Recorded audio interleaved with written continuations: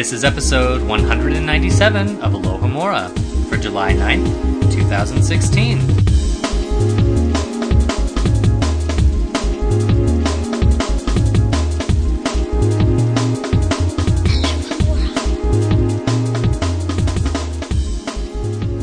Welcome, listeners, to a brand new episode of Alohomora, MuggleNet.com's show about Harry Potter.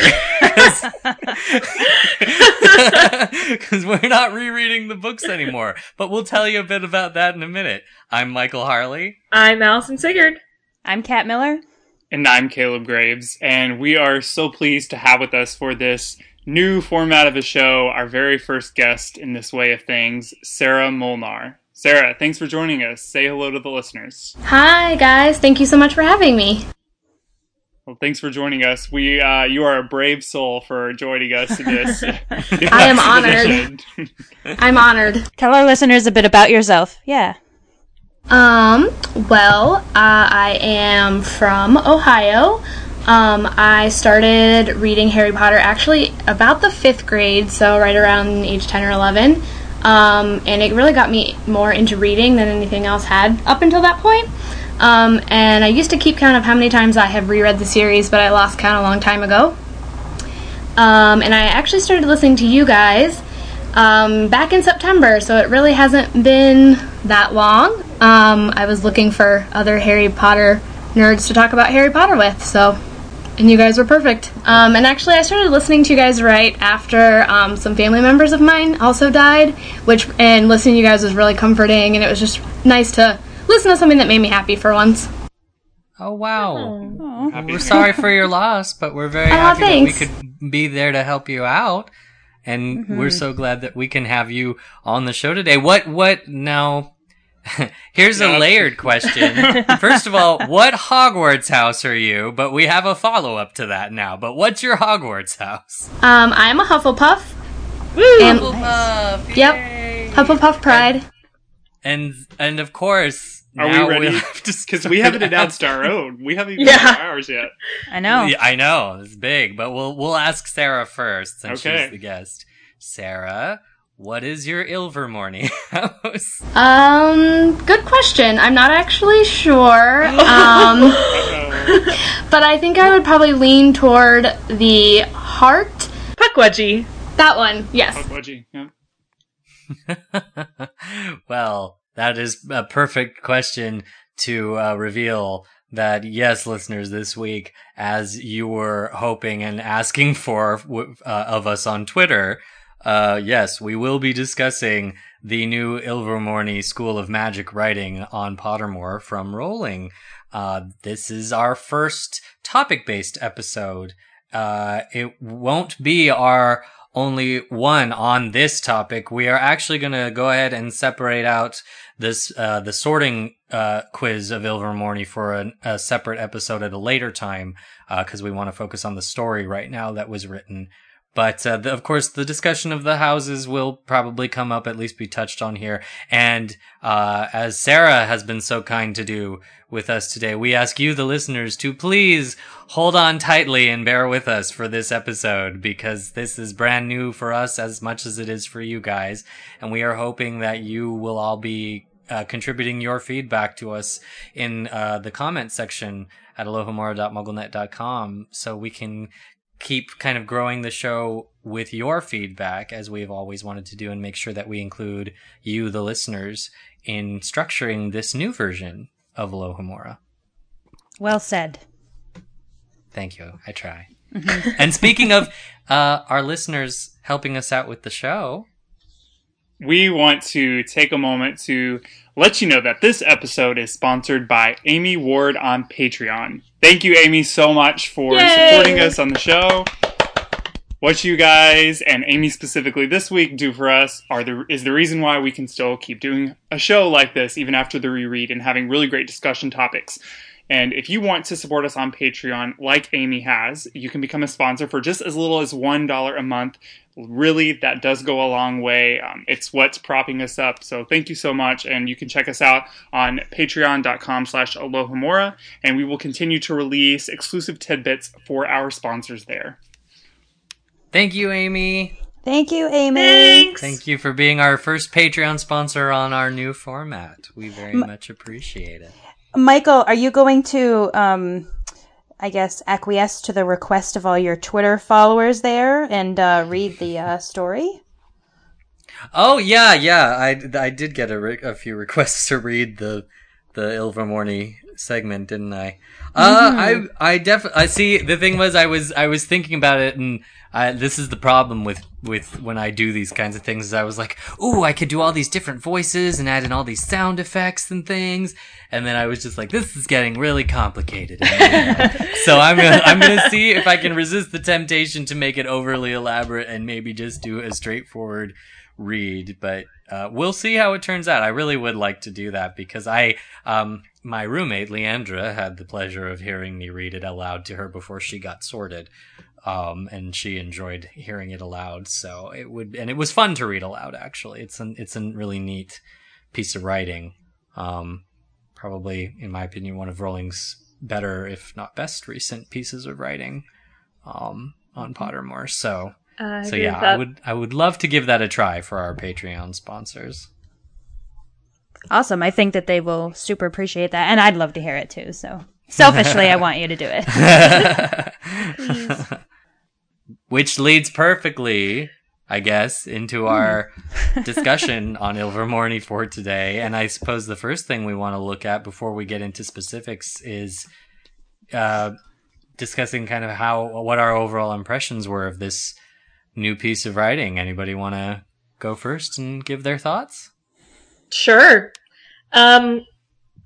Well, funny enough, I wasn't even in America when I first read this, which was a little bit ironic. You were busy gearing up to watch Cursed Child, so you were in a completely different mindset. I was.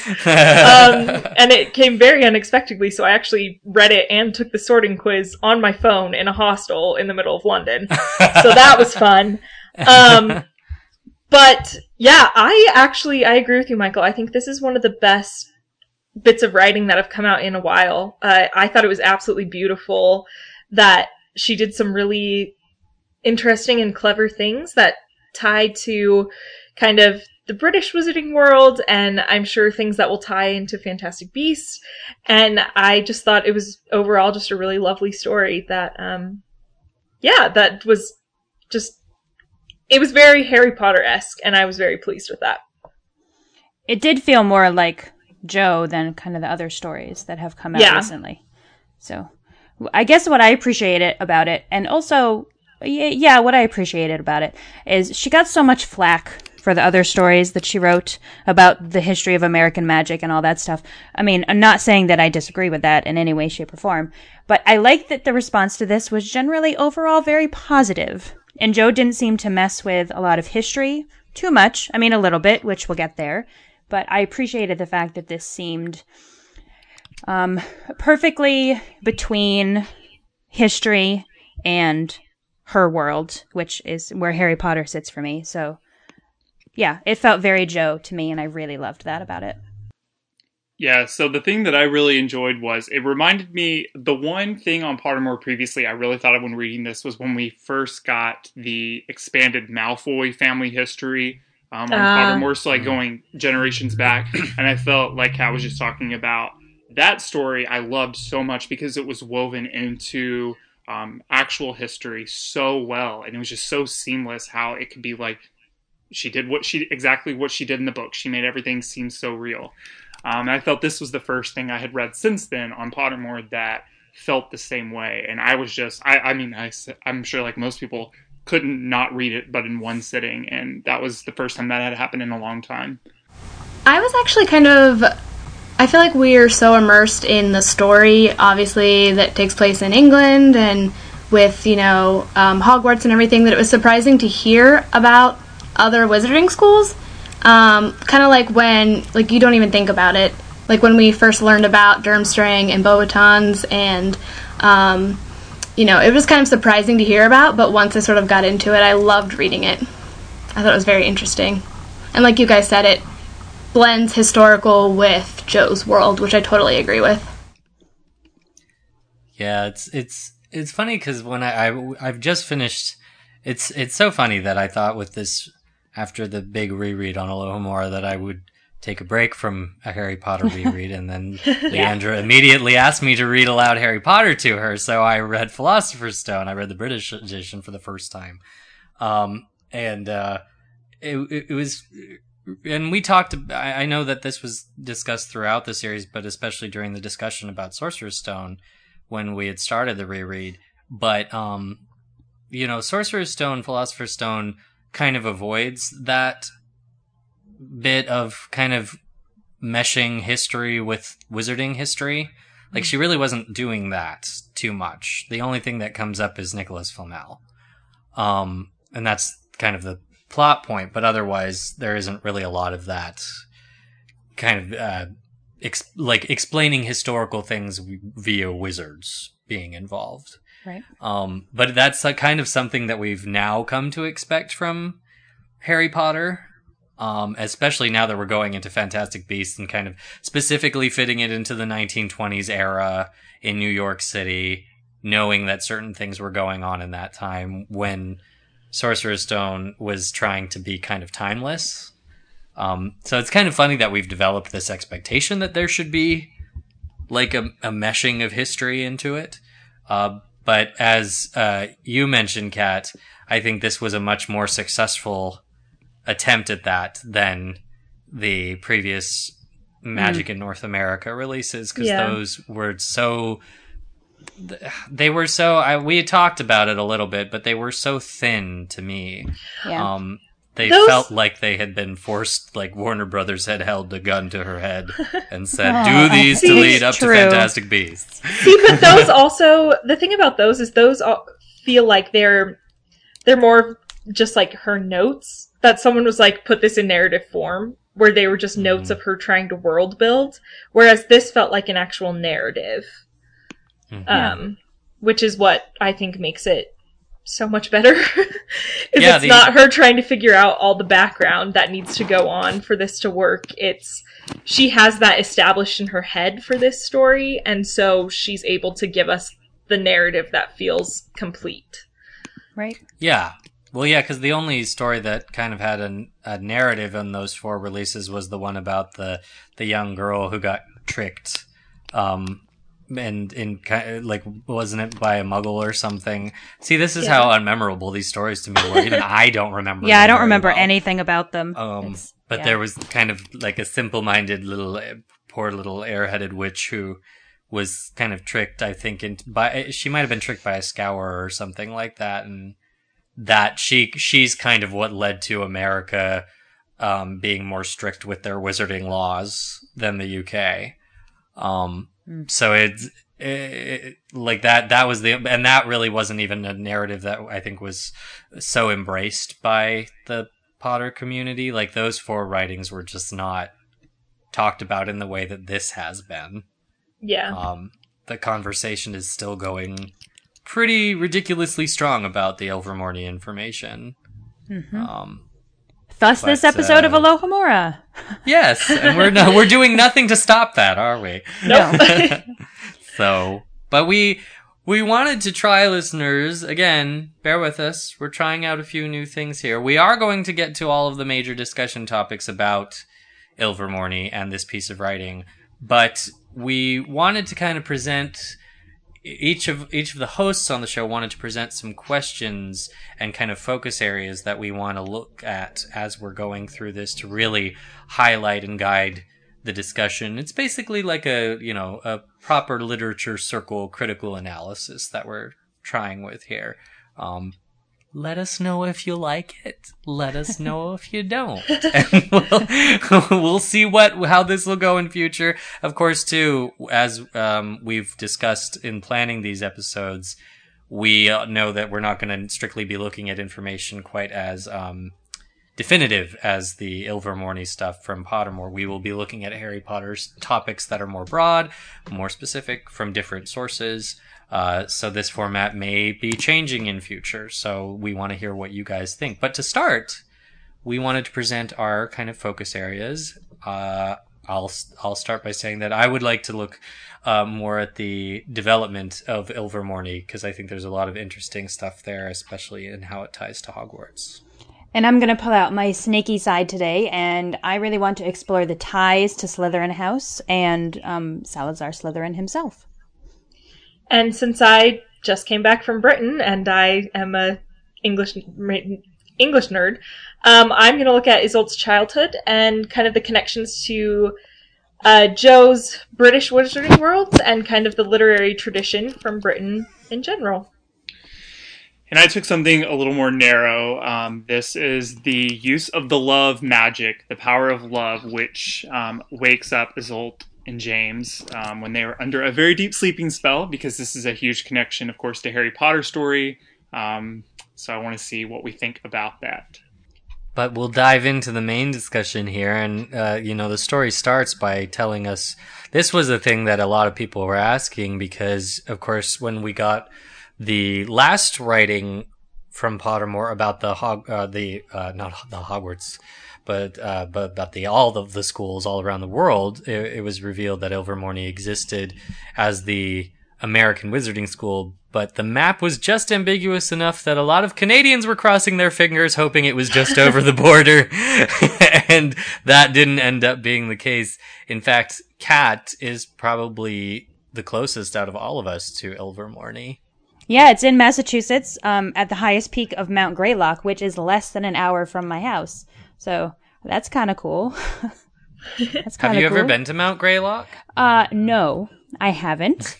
But one of our senior journalists, Jessica, and I already have an outing planned for later this summer, and we're going to write an article on finding Ilvermorny. So be on the lookout for that. That sounds fantastic. Yeah. I can't imagine we're going to find it, being muggles and all. Sorry, No-Majs. But, we're going to try really hard. But yes, so that should be fun. I was very excited that it was in Massachusetts. I know the Canadians were very disappointed. But it's really close to Canada. Massachusetts is really close to Canada, guys. Just pretend it's Canada. Just pretend. Well, and I think it's important too to remember that as far as I understand the way she's written some things, this isn't the only wizarding school in America. This is just kind of the biggest, most prestigious one.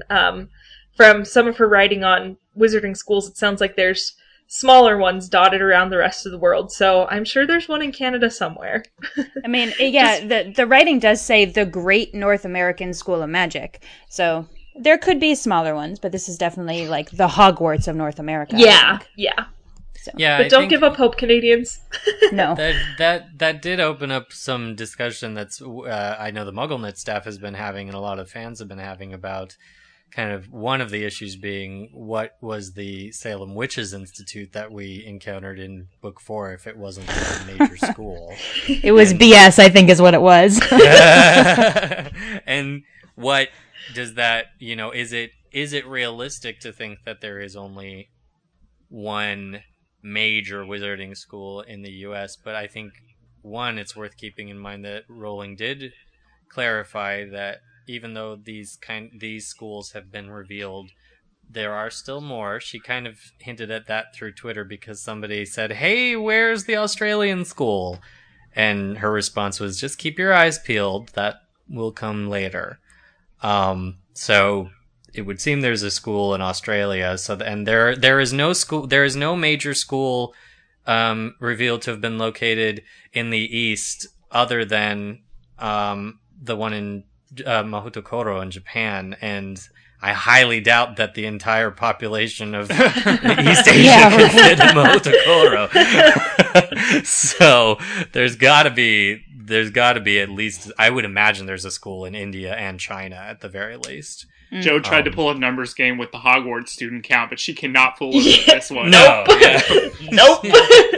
That's not possible. I feel though that because she explained too that there in the writing about the other wizarding schools that we have a warped idea of how many wizards are out there. There really aren't that many in relation to the general population, and that a lot of wizards choose to homeschool their kids rather than send them to boarding school because that's their only other option. Hogwarts is free though, isn't it? Yeah. Except books and stuff?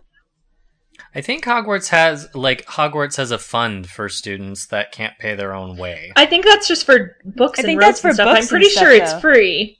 Yeah, they don't have like a tuition. I think it says in a writing somewhere that it was free, doesn't it? Yeah. I think it is. Pretty sure that's when Dumbledore goes to talk to Tom Riddle. Yeah, he says it's free, and there's a fund for like robes and books and supplies. Yeah. Homeschooling would be an interesting topic for future, because I feel like, why would you ever do that if school is free? But anyway, moving on.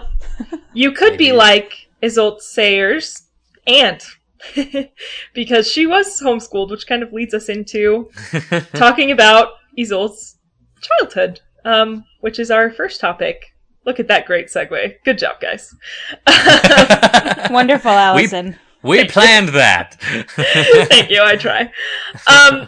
So yeah, that's kind of our main focus of this story that we get. Our kind of heroine is Isolt Sayre? Is that how you say that? That's how the voice of Pottermore says it. Yes. Okay. In the beautiful video is Isolt Sayre. So okay. We'll go with that. The VP. The VP. Yeah, awesome. Voice of Pottermore. If you want to ever be on Alohomora, come on Alohomora. We want to know who you are. It'll probably be like the Pottermore correspondent, and it'll be all secret. What a twist! Never know. Yeah.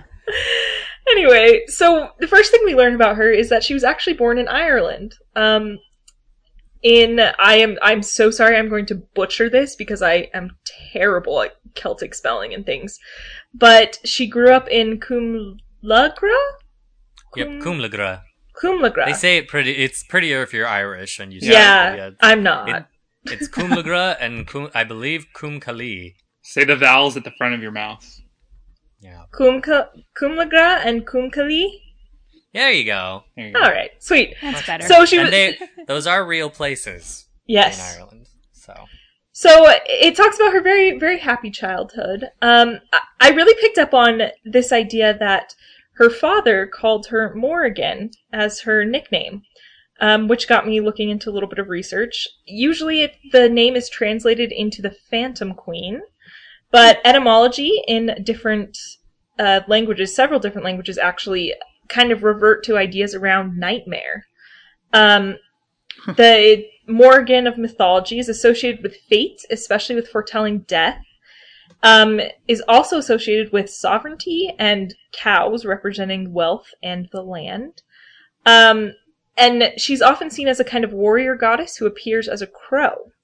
So why, for this kind of very happy, idyllic girl that we're getting this story for, this kind of connection? Besides the obvious that, like, she's a descendant of them in this story, but yeah, I'd be more interested to know exactly. I'd almost want to hear it from somebody who's Irish and knows more about this, because it sounds like Morrigan is very steeped in Irish mythology, and Rowling acknowledges that and puts Morrigan into her canon. But I don't really. I guess warrior goddess would work in that. We're already she's from the get-go. She's associating Isolt as with being a very strong, independent character. Mm-hmm. I don't know the crow. I know we don't ever find out kind of what Hogwarts house she would be, but the crow really makes me think. And talking about this warrior goddess and all this stuff, and how she's independent, and talks about the land and all that. I feel like she could kind of be in any house. In a way. Yeah, I was waiting to see which house you were about to say, because I was like, you're saying so many different houses here. So. Yeah, but that's the thing. I feel like it's kind of the perfect backstory for somebody who, kind of helps make a school, because she's so much of everything. I guess Crow works in terms of since she personally associated herself with Ravenclaw. Right. Like, the kind of... Yeah, that's the obvious connection, right, I suppose. Mm-hmm. But I like that idea that she has a piece of all four houses within I do too. her. That explains a lot about how she develops Ilvermorny. Mm-hmm. But before she gets to that, the other big thing we get about her childhood is that her parents are killed, and she is kidnapped by her aunt and Michael, you said this earlier, Gormley? Yeah, I believe it's pronounced Gormley or Gormley. It's listeners, as far as we know, it's not Gormlaith, if that's how you were reading it. But it's Gormley Gaunt has a much lovelier kind of... Yes. It rolls off the tongue much better, so I believe it's Gormley Gaunt. Yeah, it doesn't sound like the name of an estranged sister who lives in Hag's Glen, right? It's much more beautiful than that. But that actually estranged sister and aunt's kind of kidnapping brings up a lot of really interesting connections. The first one that actually popped into my head, maybe because I went and saw this musical when I was in London, was Matilda. It sounds very, very similar to Miss Honey's story. And spoiler alert, if you haven't read it, which, how have you not read Matilda? Miss Honey and Miss Trunchbull. Mm-hmm. I see lots of parallels there with a kind of aunt who somehow kidnaps their niece and is in a lot of ways abusive, which also draws some connections to Harry then. And we've talked about how the Dursleys, especially at the beginning of the series, are seen as kind of these Roald Dahl caricatures, kind of very traditional British children's story antagonists. Mm-hmm. Well, and yeah, I definitely see that in the writing, and in I couldn't help but, because I think it's worth noting because I personally thought it was beautifully done. But if you read the piece without watching the video that Pottermore did, make sure and go back and watch the video, because it gives a pretty great picture of how these characters look. And Gormley is kind of this perfect, like, she's got her hair pulled back in a tight bun, and she's very, for lack of a better word, she's very gaunt. And she's very kind of like a school marm. She's dressed all in black and very tightly laced. But is that video canon? I'm just kidding. Oh gosh. Well, the neat thing about the video is it kind of seems to have based its aesthetic off of The Tale of the Three Brothers. Yeah. Because the characters are all made out of like woodcut carving. So it's and they used music from the Harry Potter films for the first time on Pottermore. Which felt very odd to me, to be honest. Yeah. They're bleeding through with a few things. Yeah, I don't like it. Make them separate. Keep them separate. It's too late. It's too late for that. I know. But yeah, no, I can definitely see that Roald Dahl imagery, because especially when it's revealed why Gormley did what she did, that's pretty absurdly extreme measures to take to indoctrinate your niece. Yeah, just a bit. Just a little bit there. Kind of insane. I mean, that's the extremism of that line from way back then, right? Like, I mean... That's what I was just gonna say. Doesn't Dumbledore say that the Gaunts are kind of crazy? They squander all their money and everything? Fanatical, Joe calls them, yeah. So. Well, I mean, we see that in Marvolo. Yeah. Quite clearly, I think. Well, and as she had explained before with the Gaunts, years of inbreeding didn't do anything to help their mental states. Yeah. So, and it would seem that... Yes. What year is this? This is the 1600s. 1600s, right. So maybe they weren't... 1603. Right. Maybe they weren't, like, super inbred at this point, which is why she has moments of sanity in between the... Not necessarily, though, because they've been around, so the Malfoys have been around since the medieval ages, right? Since around the 1200s, so... I suppose, that's true. She doesn't have much going for her at this point. I was trying to give her the benefit of the doubt. Well, that was a great connection with specifically Matilda. I like that you found a specific Roald Dahl that fits, because that's especially that Roald Dahl has this tendency to have characters like that who are kind of the embodiment of pure goodness, and Isolt in many ways is that, and then his evil characters or his bad characters are kind of thoroughly bad. I was thinking, and I saw parallels here, starting here and then further down throughout the story. And I couldn't, and it was funny because I saw them more in the adaptation than in the original fairy tale. But I was thinking of Tangled. Not so much Rapunzel, but specifically Tangled. Huh. I thought that too. Yeah, I definitely saw that one too. It's almost beat for beat with kind of the idea of her aunt kidnapping her and kind of trying to keep her for herself and give her this idea that the world is a negative place when it's not. And as we'll see later, even Gormley's demise is pretty much Mother Gothel's ending in the movie. So there's a lot of interesting connections. I mean, I guess the Rapunzel story is kind of a framework for a story like Matilda or a story like Isolt's, as far as being sheltered from the world for a lengthy period of time and then discovering that the world is different than the impression you were given. Or Harry's, for goodness sake. Yeah, Harry's does fit that, yeah. Yeah, there are a lot of parallels with Harry in this story. Which is good, because I feel like, again, that helps reinforce, what we've all talked about, how it feels more like what we're used to from Jo, which is good.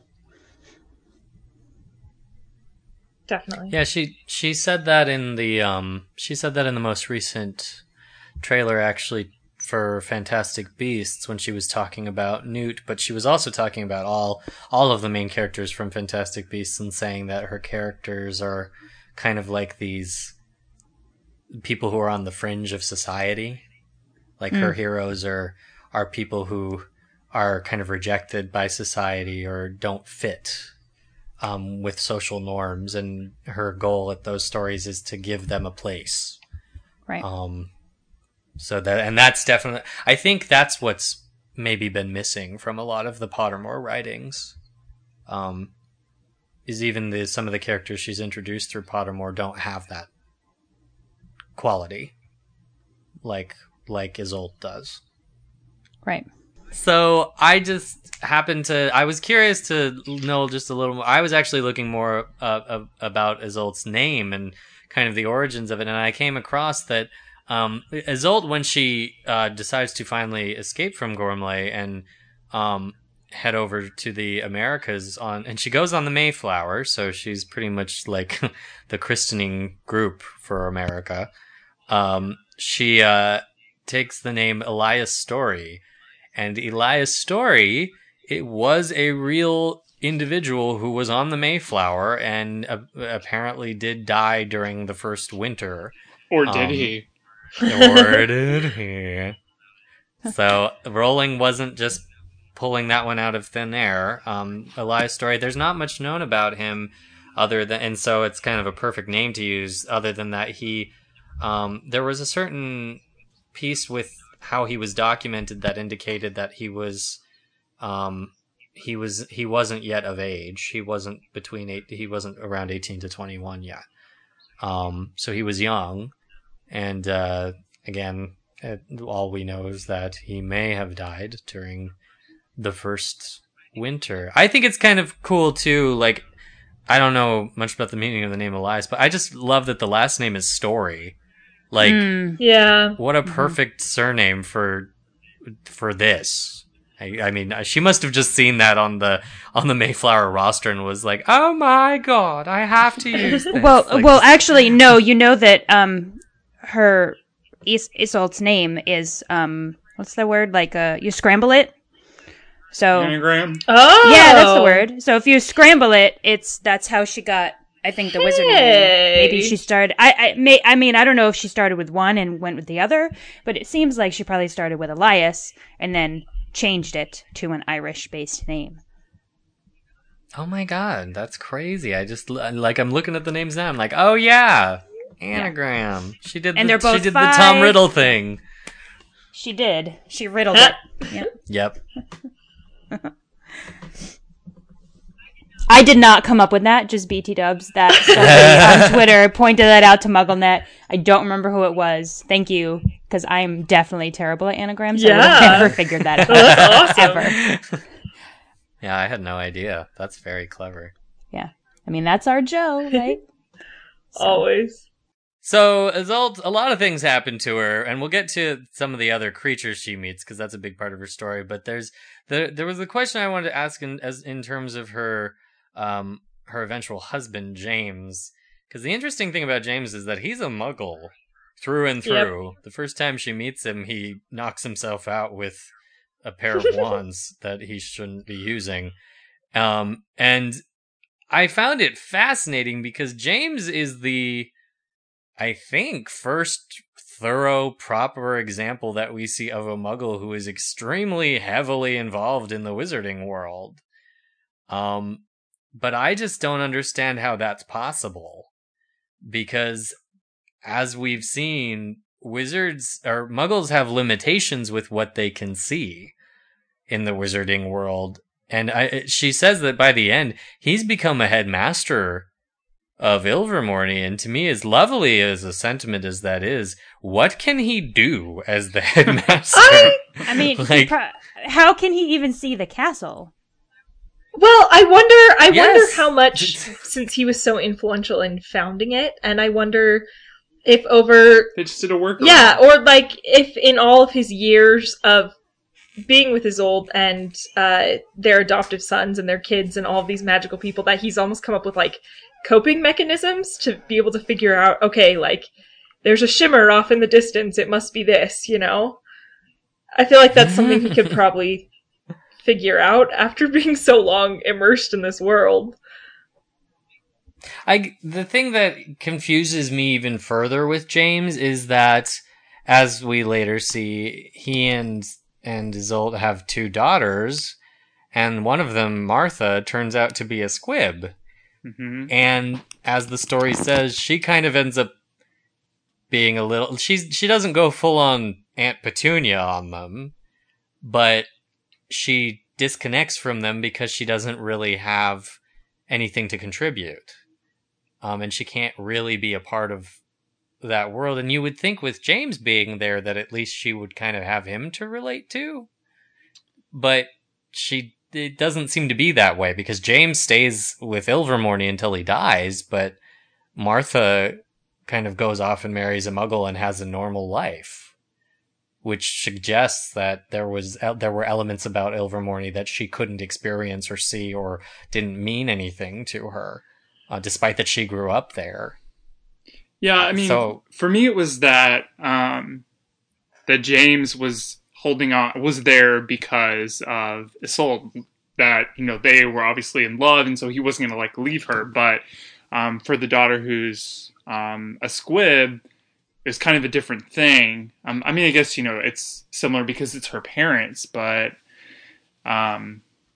she has the ability still to go out and find, like, her life, whereas James has found his life with Isolt and Ilvermorny. Yeah, it's a different kind of love. Yeah. What you're saying, yeah. I'm not articulating it very well, but... No, I know what you mean. It's just like a child growing up and going off to college and just never coming home. It's that same type of disconnect in a way. You know? Finding your own life. I guess. It still just raises a lot of questions for me about how James functions in this world, because like we had a lot of questions. I remember when the writing came out about ghosts and poltergeists and kind of who can see them and who can't, and we raised the question of whether Filch can see Peeves, because in book 5 Mrs. Fig can't see Dementors. And so that just raises the question for me of what can James see and not see. Like, he sees the Pukwudgie, he sees William, but like that seems to just be so extreme. I get that he can be involved legally because there wasn't a magical congress yet, so right. There's no laws preventing him from being involved with wizards, but at the same time it just blows my mind that he can be as involved as he was. Now, remind me, does he have a wand? No. Okay, I didn't think so. But he helps make the wand. Yeah, with his woodworking skill. Right. Doesn't he also help build the actual Ilvermorny He building? designs it. I think well? it said he designs it, and then Isolt builds it with her wand. So he's like the architect, Okay. and Yeah. So, I'm going to pretend that he walks around with some sort of like variation of a disillusionment charm or like the bubblehead charm, something like rose-colored glasses that allows him to like see everything, some sort of enchantment. I like the glasses. I feel like has had to be put on him because, I mean, unless Muggles can see everything unless it's taken away from them. Yeah. Which is, Maybe, I guess, a whole other track. Maybe there is an element of when they've been broken into it, like he was. Then, because I remember the big explanation in that kind of started this discussion. It was around Prisoner when Harry asks Stan and Ern about why why Muggles can't see the night bus because it should be hard to miss. And Stan just says, well, Muggles don't see nothing, do they? And it's kind of, and that keeps kind of going with the tradition of Grimmauld Place and the Leaky Cauldron and the idea that it's there and there is a charm on it, but overall there's a piece of wizards where they're counting on Muggles to just reason away weird things that they see. Yeah. But I guess if they have seen it, something about that enchantment or that natural ability to ignore it breaks. And maybe that allows them to see more. Because this is all, I suppose part of this is meant to lead up to Fantastic Beasts, because Jacob is a No-Maj. And he's going to be heavily involved with the plot. So, in fact, the whole thing is kind of hinged on him opening up Newt's case, right? Yeah. Right. Yep. That makes me think. That makes me think then, and also I'm thinking about things, for example, that are in the Fantastic Beasts book. That makes me think that Muggles can see everything, and that wizards are trying to hide things specifically. So James must have been discounted from that. Well, yeah, and maybe there are charms that can allow him to see things, like you were saying, Kat, with the glasses, but if there is some kind of charm that actually takes that off for him specifically. Well, if there's a charm that allows Dumbledore to apparate in and out of Hogwarts, then there's got to be, a magical exception charm or something. We also kind of get a little bit of a backstory on some adoptive sons with a familiar last name, Chadwick and Webster Booth. Those are fun names. I like those names. They're very Wizarding World. Which it seems that later we learn that Webster goes back to England and marries a Scottish witch, and that their children are educated at or their descendants are educated at Hogwarts, which makes me think Terry Boot, a random character, has to be a descendant. Yep. Yeah, definitely. And he's in Ravenclaw. I wonder then. I mean, we don't get much about Terry Boot, but I wonder if that's like a family thing. If that started getting passed down from Webster, and it's almost like a Weasley line of Gryffindor, but the Boots are all in Ravenclaw. Ravenclaw. That's fun. I like that. We can pretend that's true. Yeah, people were pretty quick to embrace this as like, it's Terry Boot, and Rowling hasn't confirmed it, but I think it's have to say it's pretty likely that he's a descendant. So because he's mentioned more than once, so it's not as if she just picked a random name and right? I mean, he is mentioned multiple times throughout the series. Yeah. Terry. Yeah, okay. Okay. Yes, hopefully this isn't a Mark Evans. That's what I was just Whoopsies. thinking. Yes. Mark Evans situation. Right, exactly. Poor Mark Evans. Yeah. Hopefully not. I thought that was fun, though. It definitely really brought us kind of back into Harry's story and all the parallels that, kind of connect this story to Harry's story, which I thought was there's fun. a lot of those, actually. Breaking down all the parallels to Harry's story. I think we're going to get to some of them later, but I mean, I started making a list. There's an attack, and a parent's protection. We've got a pure blood loving enemy versus a muggle / No-Maj accepting hero. Love magic, which I think you wanted to talk about, Caleb. Yeah. Let's do it. Let's talk about it. Let's talk about blood magic. It wasn't until you had just brought, I can't remember who just brought it back up, that James almost pulled another James, or I guess more a Lily from Harry's story. I was actually thinking about the other part of the blood, the power of magic. So then I remember that there's like two aspects of this. So I'm going to read these two paragraphs just to like frame us. So this is when Gormley is attacking Isolt and James, and their adoptive sons are there, and their two daughters are there as well. So this is just two paragraphs of it. It was this that pierced the enchantment lying over Isolt and James. Rage and magic could not wake them. And sidebar, this is after Gormley has put them under an enchanted sleep. But the terrified screams of their daughters broke the curse Gormley had laid upon them, which, like Gormley herself, took no account of the power of love. Isolt screamed at James to go to the girls. She ran to assist her adoptive sons, Slytherin's wand in her hand. So that's part one of the love magic happening. It's what woke them up.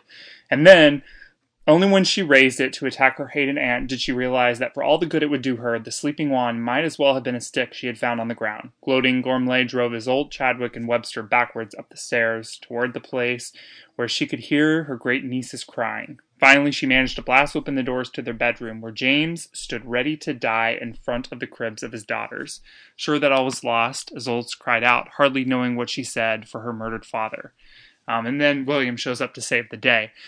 But so I actually kind of wasn't sure I had to stop and think about this for a second. The first part, that the girls screaming is what woke them up from this enchanted sleep. And I almost thought, man, that just sounds too easy. Oh, I disagree. I think that's such a parent thing. I mean, I feel like I was actually just babysitting my 1-year-old niece today, and I can tell, like, when something's wrong with her if I'm across the house. And, I mean, I can only imagine what, like, my sister, her mom, actually is like. And I just feel like that's kind of a very parental intuition, that you can tell when your kids are in trouble. And I think that's speaking to that. Yeah, no, I get the parental intuition. I think that's, what she's playing on to, like, say this power of love, she being Jo, saying this power of love works, that when the girls scream, that's enough to break this very deep magic. But I just thought almost that Jo was trying too hard to make that similar power of love magic be an important thing that saves the day in this story, just like it was for Harry. Well, yeah, this opens up just a lot more questions rather than helps us answer the questions we raised during the reread about kind of love magic. Right, because this is the only, sorry to interrupt, Michael, but I just wanted to throw this in there, that this is the only other substantial time we see love magic happening, other than what, we spent, like you said, so many hours talking about multiple times over the series what happened with Harry, so... Yeah, it's just the thing I was thinking of, and I realized that doesn't fit, because if you've examined all of the wizard cards that came out with the video games, which are canon, they're in the Prisoner of Azkaban video game, Rowling began incorporating a few fairy tales into Harry Potter canon with the wizard cards. So Snow White and Sleeping Beauty are wizard canon, and Sleeping Beauty's the card that relates to her is actually in the hag section, because the witch who her name is something else. It's not Maleficent, because that's Disney's name for her, but the witch, she has a card, and the card explains that when Sleeping Beauty went to sleep, she went to sleep under the influence of the Draft of Living Death, which kind of seems to be what Gormley used on Isolt and James. But then the wizard who woke her up, I thought, I was thinking, oh, well, he kissed her, and that was another example of love breaking a spell. But in her canon, that's not what happened. He smeared his lips with Wiggenweld potion, and that woke her up when he kissed her. So, not quite as romantic, and doesn't work with the love piece. So we don't have a canon example of love breaking through the Draft of Living Death. Although, however, I mean, why rub it on his lips and kiss her? Why not just rub it on her lips? I feel like the kiss is an important part of it. Yes. Combined with love. Yeah. There we go. That's a good way to put it. I don't know. I like it because it ties into because there are so many parallels. I like that it works. I do think though that it does, if we examine it from the structure of the Harry Potter world, it does raise a lot of questions. Right, because the whole thing with Harry was the sacrifice that that was like birthed out of love that saved him and then protected him at the end of the series. And this is just, and I don't want to downplay like what love, like familial love is, but this is here. It doesn't take any like extra act, you know. It's like the mother and father's love is enough, which isn't to say, you know, that's not a lot, but it was a great act in Harry Potter, in his story, that sacrifice that gave him the protection. Whereas here, I don't know, I don't want to say it like it makes seem like the power of love lose its unique value, but it almost waters it down a little bit for me. Yeah, it's interesting because it's just we've got a different setup. Yeah. I guess it's like, there's also levels into what happens. Like with Harry, it's the killing curse. Here, it's obviously something not quite as powerful. And I wonder if that's the major difference, the intent behind what is being done to them, if that makes sense. Yeah. Mm-hmm. Do you think somehow love, like the power of the love makes like regular magic, quote unquote, more powerful? Like, I don't know exactly what I'm trying to... Yes. You know what I mean? Yes, because Joe has said numerous times that the emotion and the feeling you have behind your magic fuels the fire, so to say. So yes, most definitely I think that the kind of love and also the power and the deepness of that love makes a big difference. Personally. Well, and I guess too, what's interesting with this aspect of this setup is that we're going again from the idea that Isolt and James are broken out of the charm by something that is completely pure. You know, children are considered kind of as a story device to be an example of pure goodness, and I think that's an element of this love too, that it comes from it comes from something pure, which relates back to and that gets muddy too, of course, with what Rowling revealed with Umbridge, but that kind of goes back into some stuff with like the Patronus charm and what you guys are speaking to of how pureness can fuel magic as well. Pure intent. Something so raw as that, I guess. Yeah. So that was the thing that stuck out with me the most as far as the similarity. And then, of course, we have the next paragraph, the last one that I read, where we have another father named James, who stood ready to die, as the text says, which is an obvious comparison. I'm kind of surprised Joe named him James. Yeah. Yeah. It's almost like with the what's the book called? Why can't I think of it? Her first book after Harry Potter. Casual Vacancy. His name was Barry. Barry Fairbrother. We went from Harry to Barry. You have to think, though, James was a pretty popular name back in that time, though. That's true. There weren't, that was like one of the... And I kind of like that she's kind of switched the roles, where it's the James who is, in this one, who's kind of staying behind with trying to protect the kids in the crib, and then kind of there's that flip-flop of Lily and James, and then James and Isolt what they're doing in this situation, with Isolt running kind of out into the fight with no real weapon, whereas this James is staying behind, and then we had James running at Voldemort while Lily stayed behind. Another one. Yeah, I mean, I think the only major issue, and it isn't even really a major issue, is that it will be really hard for Potter fans to ever separate the two because of that direct parallel. Yeah. So, not that we want to, but, should we ever decide to, it will be really difficult. So that, for me, that raises another question surrounding James, and this is a coulda, woulda, shoulda. If he died, would that have enacted the same kind of magic? I said no. I have no idea. Would he have made a protection spell over the rest of the family? Because does it have to be the parent who's magical, or does it have to be the child who's magical?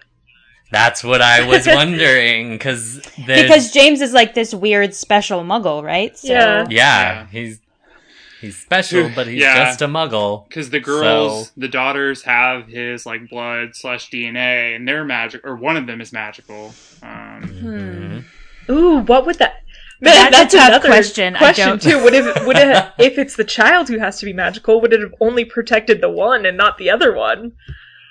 Oh, I'm certainly convinced it would have protected both of them had he been able to give it to them. Like even though one is a squib, because like I think that like element of enough of the magical element, whatever is there.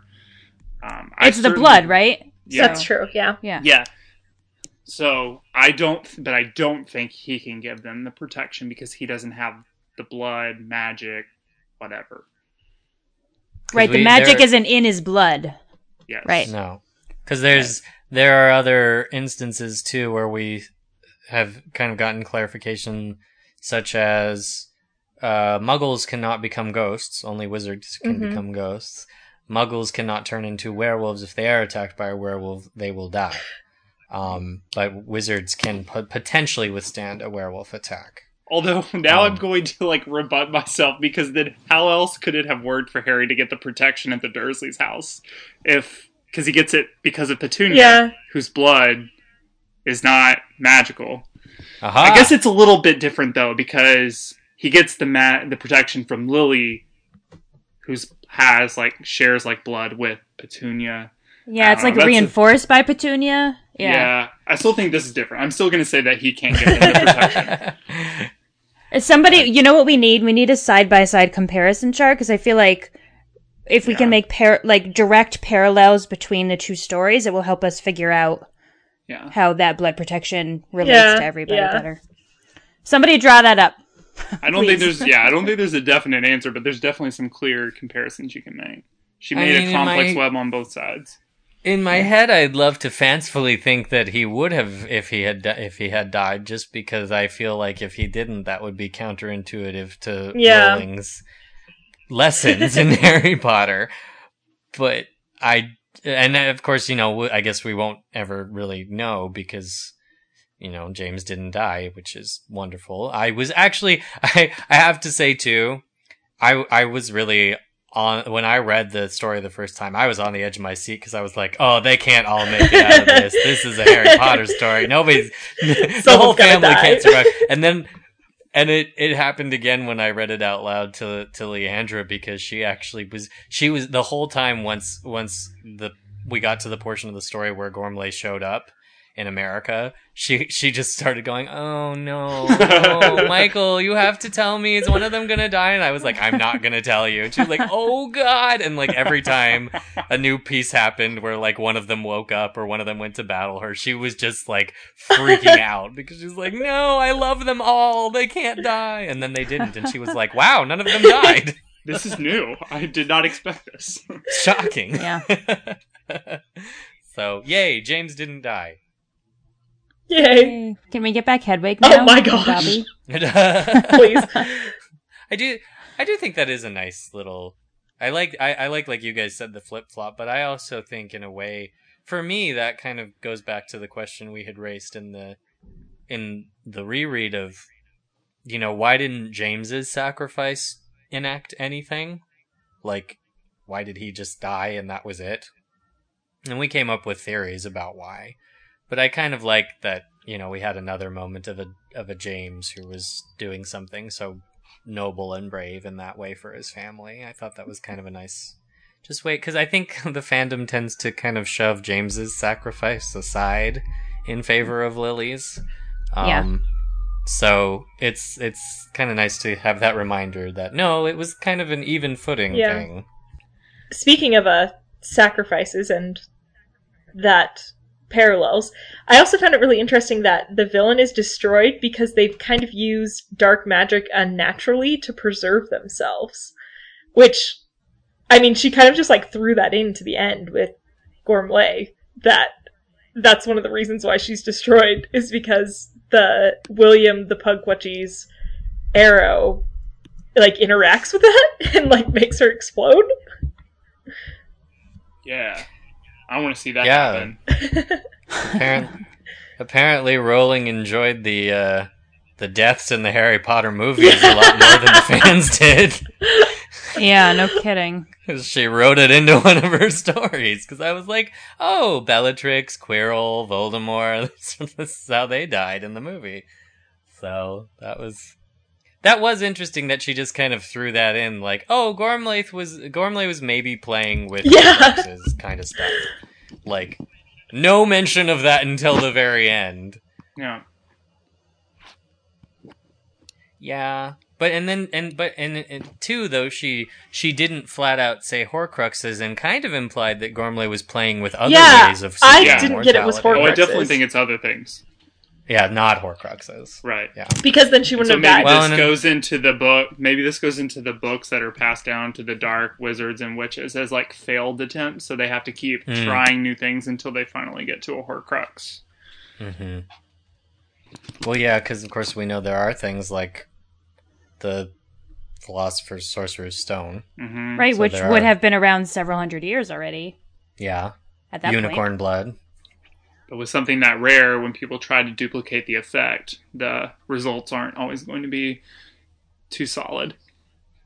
Right. Yeah, and we seem to be asked to assume that Nicholas Flamel's method did not utilize dark magic. Right. So if we're looking at a dark wizard trying to replicate it, definitely something could go wrong with that. At least in Rowling's world, using dark magic tends to make pretty much everything go wrong. So yeah, that was an interesting demise. It's interesting to know that there's a history within the Gaunt and Slytherin family of playing with immortality. It wasn't just Voldemort. And I guess maybe that's some more that speaks to kind of a bit of a irony, is they owned for all those years, they owned a Hallow, they had one of the items of immortality, and they didn't even know that they had it. But I guess that even makes even more sense to have them be the descendants of the second Peverell brother, who was trying to call someone back from death. That they're trying to avoid it and delay it all throughout that line. Yeah. So I'm sure there's more that we didn't even pull out. Yeah, I'm sure. Listeners, if you have caught any more parallels between the story and Harry's story, make sure and note them in the comments for this week, because we would like to see what you saw that ties back. Actually, speaking of something, here's some things that didn't really tie back because they were brand new. We're so used to seeing magical creatures, but we got a whole new set of them here. Nothing that we've seen before. Which is great. I like that. I like when things are different and new. Yeah. Yeah. It's fun, too, because we're on a different continent anyway. So let's play with some new animals. This time we got a new terrifying creation called Hide-Behinds. This one, the name I'm not so sure of. It's kind of as straightforward as that whatever that swooping evil is. The worst name ever. But they The hide behind does exactly what it sounds like. It hides behind things very, very well. It can hide behind anything. Then when it decides to not hide behind something, it's disemboweling you. So she's just determined to come up with as many things as possible to make me like not want to be anywhere dark ever. Like by myself, because there's too many corners and things hide in them. This is like the fourth thing that she's created. And I didn't find anything in particular about kind of the legends of anything that might have inspired the hide behind. Listeners, if you want more on that, I'm sure you can check out Speak Beastie, our one of our fellow podcasts on MuggleNet.com, because Aaron, one of the hosts, is always looking for the most horrifying beasts to discuss on the show, and I'm sure he just delighted in the hide behind. I'm pretty sure that he has basically predicted these three animals. He definitely has. Talked about these beasts or something very, very similar to it. They're kind of the experts on Fantastic Beasts and the like. Joe listens. Definitely check it out if you haven't listened. Joe listens to MuggleNet podcasts. It's fine. She's just... It is very obvious at this point that she listens to podcasts. Let's be real. You're not fooling anybody, Joe. The only thing I could find that kind of tied into hide behinds in the Potter canon was it made me think of the Lethifold. Also a terrifying thing. Listen, yes, probably. The funny thing is Dementors are horrible, but if you haven't read about Lethifolds, they've got something that can give them a run for their money. Because Lethifolds essentially do the same thing. They don't hide in the same way where they can hide behind anything. They they basically kind of look like a translucent sheet. So they disguise themselves as like blankets and curtains, and then they like pounce upon you and digest you. Which is always a pleasant thing to endure. Yeah, it's slow, prolonged, horrible digestion or disembowelment. Take your pick. The kind of same thing happens where they need pretty strong magic to be defeated. Hide behinds, as we see, it takes two magical people at least to defeat one fully, and we don't know how. The story doesn't specify how Isolt and William take the hide behind down, but Lethifolds require a Patronus charm, and that is the only known way to get rid of them. But speaking of William, not William Isolt's father, but actually William the Pukwudgie. Pukwudgies in Rowling's canon are distant relatives of the Goblin, and that's certainly seen in their attitude. I love it. They're so funny. You thought Harry was sassy. You haven't met William. That's kind of his thing. He's kind of the old curmudgeonly type. The interesting thing about William, and I kind of looked to see if there was any hubbub about this, and there was not. But Pukwudgies are traditional Native American creatures. Mm-hmm. They are not something that Rowling made up.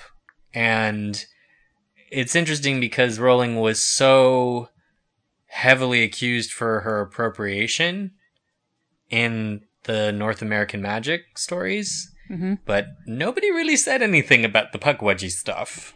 That's because it's the name of one of the houses. Yes, it does end up kind of playing a big part in Ilvermorny later on, which I thought was funny too, because of course we do get that little bit at the end where kind of William's heart is softened by James's kind of naivete. It's so that's sweet. What makes it's very sweet, but at the same time, I just wonder, the Pukwudgies as a whole seem like a very obstinate, disagreeable bunch, and to have their the way that they were included in Ilvermorny kind of strikes me as like stirring up the kind of controversy like the goblins would do, or even the centaurs would kind of make a hubbub. I don't see them as like inside being necessarily malicious or anything.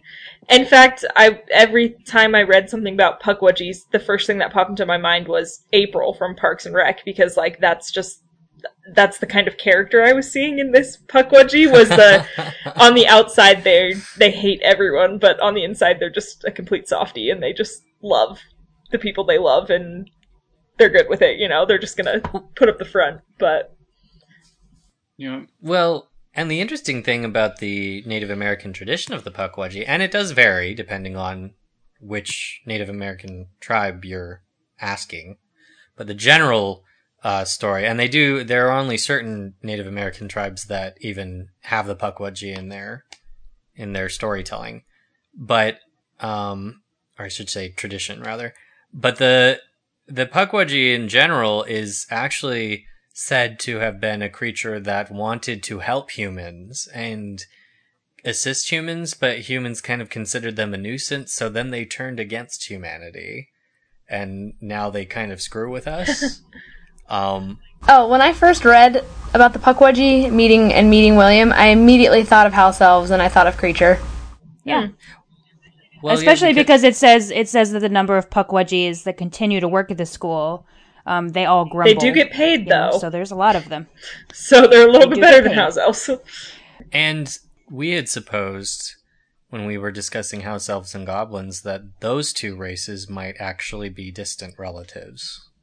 Yeah. Because of their separate brands of magic, and that maybe somehow house elves were a branch off of goblins that ended up in servitude. So that would kind of fit well with how the Pukwudgies get developed here. But yeah, they're definitely an interesting creature, and it's kind of fun that they got developed as well as they did in this story. Probably the only other major creature that pops up, and this will lead really well, Kat, into your discussion, so maybe we'll go into this next. But the horned serpent shows up. We've never seen one of these before. It's a giant snake that lives in a pool, and it has a jewel in its head. What a peculiar creature. Yeah. And it's so interesting because this is one of the first times, I guess, where... So we've had... Okay, this is kind of hard to explain because we've had so many pieces of this in Potter. But we've had dreams in Harry Potter through Harry that were dreams that are very interpretive and just very much like dreams. And then we've had dreams that are actually visions muddled with Harry's dreams. And then we've had just flat out visions. Mm-hmm. And here, the horned serpent does seem to be giving Isolt a vision of some sort and has this very deep connection with her. There's a lot of complicated stuff going on here with the horned serpent, and it's not explained. It's just kind of like, it is what it is. She has this connection with the horned serpent. He gives her a little hint, and then he is very friendly with her and gives her stuff, and that's that. That's kind of par for the course with the Ilvermorny, with the houses, because I feel like, and I know that we'll get there, and it's a discussion for another time for the most part, but we got so little information on them.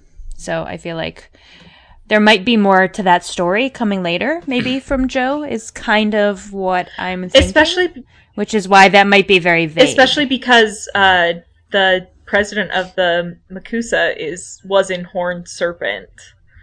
And I feel like that's very telling of something to come in Fantastic Beasts. Right. Exactly. Yeah, well, yeah, maybe we'll even encounter a horned serpent at I some hope so. point. How are those different from cool. basilisks, though? They sound so similar to me. The jewel. Okay. Yeah. And I don't know. One doesn't, petrify / kill you. Right. I wonder if the jewel is kind of what houses its kind of clairvoyant aspect. Maybe. Like a little, like the trolls. Yeah. Yeah. Well, kind of like, it's almost kind of like a third eye kind of a thing. Mm. Like it holds some additional power of some sort. Yeah. Yeah, I don't really know, like, and it's interesting too, because the horned serpent is mostly portrayed in a positive light, but it does kind of have this kind of mystique about it that makes it kind of ambiguous for a little while. Kind of like the Slytherin house. Yeah. And how people feel about it, right? Yeah. No, it really does lead into that discussion perfectly, because it just has so many... It is kind of the jumping off point for how Rowling treats Slytherin in this story.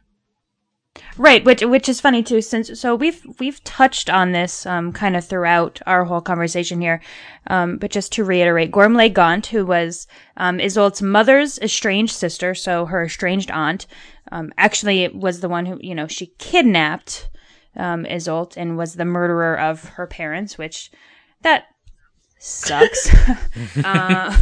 Her name, the meaning is illustrious and splendid, or queen and princess, which I thought was kind of the exact opposite of what you think of when you think of a Gaunt. Especially the Gaunts that we know from Harry Potter. Well, I think it speaks to their background, like their background of this like regal, very important wizarding family, and then we see how far they've fallen by the end. Or is it self-importance? Well, there's that too, but there's a lot of that. Yeah, there's definitely a lot of that. And it's funny, for all of the, talk we get about, the Gaunts and how well they're connected, there's not a whole lot of new information that we get about that house, really. Well, yeah, because Gormley is kind of like, she's kind of on the fringe of the Gaunt family. Right. Like, because as is mentioned, of course, Isolt and William think that with her end comes the end of the Gaunt family line. Whoops. Nope. The case. So yeah, that was an oopsies. But yeah, it's interesting to kind of ponder how that came to be, that she kind of drifted so far off from the rest of the Gaunts. Yeah, because we don't get a whole lot of... Yeah, I wish we had a little bit more information about how she ended up where she ended up. Gormley, Because really it just says that she was, a fanatical pureblood who believed that her sister's helpfulness to her muggle neighbors was setting Isolt, their daughter, upon a dangerous path to intermarriage with a non-magical man, which is... exactly what happened. Whoops. So, I mean, it's one of those self-fulfilling prophecies again, which is also something else we see a lot in Harry Potter novels. So, I do think it's interesting. She has a whole section about how Slytherin's wand that had been passed down, Isolt, after it stopped working, Isolt planted it, and it sprouted this snakewood tree. That kind of resists anyone hurting it in any way, but the leaves contain medicinal properties. And then it says, the tree seemed testament to the fact that Slytherin's wand, like his scattered descendants, encompassed both noble and ignoble. The very best of him seemed to have migrated to America. Which is just, I don't know why I'm just latching onto that line. It's so, what is it saying? There's so many different ways that this could apply to things. This is saying that Slytherin House doesn't totally suck. Joe is finally throwing them a bone, I think is what this is. Well, I kind of thought that, do we know about what year Ilvermorny was founded exactly? Ilvermorny was probably founded in the, 1630s. No. Or 40s. Yeah, late 20s, 30s. Well, yeah, because she was born in 1603. And she came to the U.S. She got to America in 1620. Yeah. Right. So it was late 20s, 30s. Yeah. 20s to 30s. Because I was thinking around this time is when all of these people were starting to, persecute the Muggles and, starting to hate on them. And that maybe Salazar Slytherin was just saying, hey, we don't want any more persecution, so let's hate on the Muggles, kind of. But I did look it up, and the Salem witch trials here in America did not take place until 1692 to 1693, which is a little bit later than when this is happening. But the Mayflower was, a lot of the Puritans were a lot of the founding members of America, and they were all very religious and very anti-magic. Witchcraft, that's the word I was looking for. So... Yeah, I think, and that's mentioned here in the story, that that's why Isolt chooses not to stay with them after they dock, because she realizes she won't have any friends amongst them. So it kind of saying that by Salazar in his time seeing this persecution and this kind of prejudice coming from the Muggle world, maybe he's just kind of trying to save the wizards from the persecution, basically. That's a really interesting way to look at it. That maybe he's trying to just, in his own warped way, protect the wizarding world, I guess. What I kept waiting for in this moment, in this little bit, the paragraph that Allison was talking about, that's Slytherin's legacy, when you're reading the whole history of Ilvermorny, was I really expected a throw to Voldemort in here. Like, they were talking about planting the tree, and I was like, oh, is it going to be a yew tree or something? And I felt like there weren't, with the exception of that, the line you mentioned, Michael, where they talk about how they thought that was the end of the Gaunt line. There isn't really anything else that ties any of this to Voldemort or any of that, but I think that's a good thing. Yeah. Because, yeah, if she brought too much of that into it, it would just feel Well, I feel like that's what that last line is kind of hinting at, is that, okay, so we saw the worst of Slytherin's line in Voldemort, and now here we're seeing the best of Slytherin's line in Isolt and her family. What percent Slytherin is she? Like, how much Salazar does she have in her? Oh. I know we just posted a family tree on MuggleNet. I haven't examined it closely yet.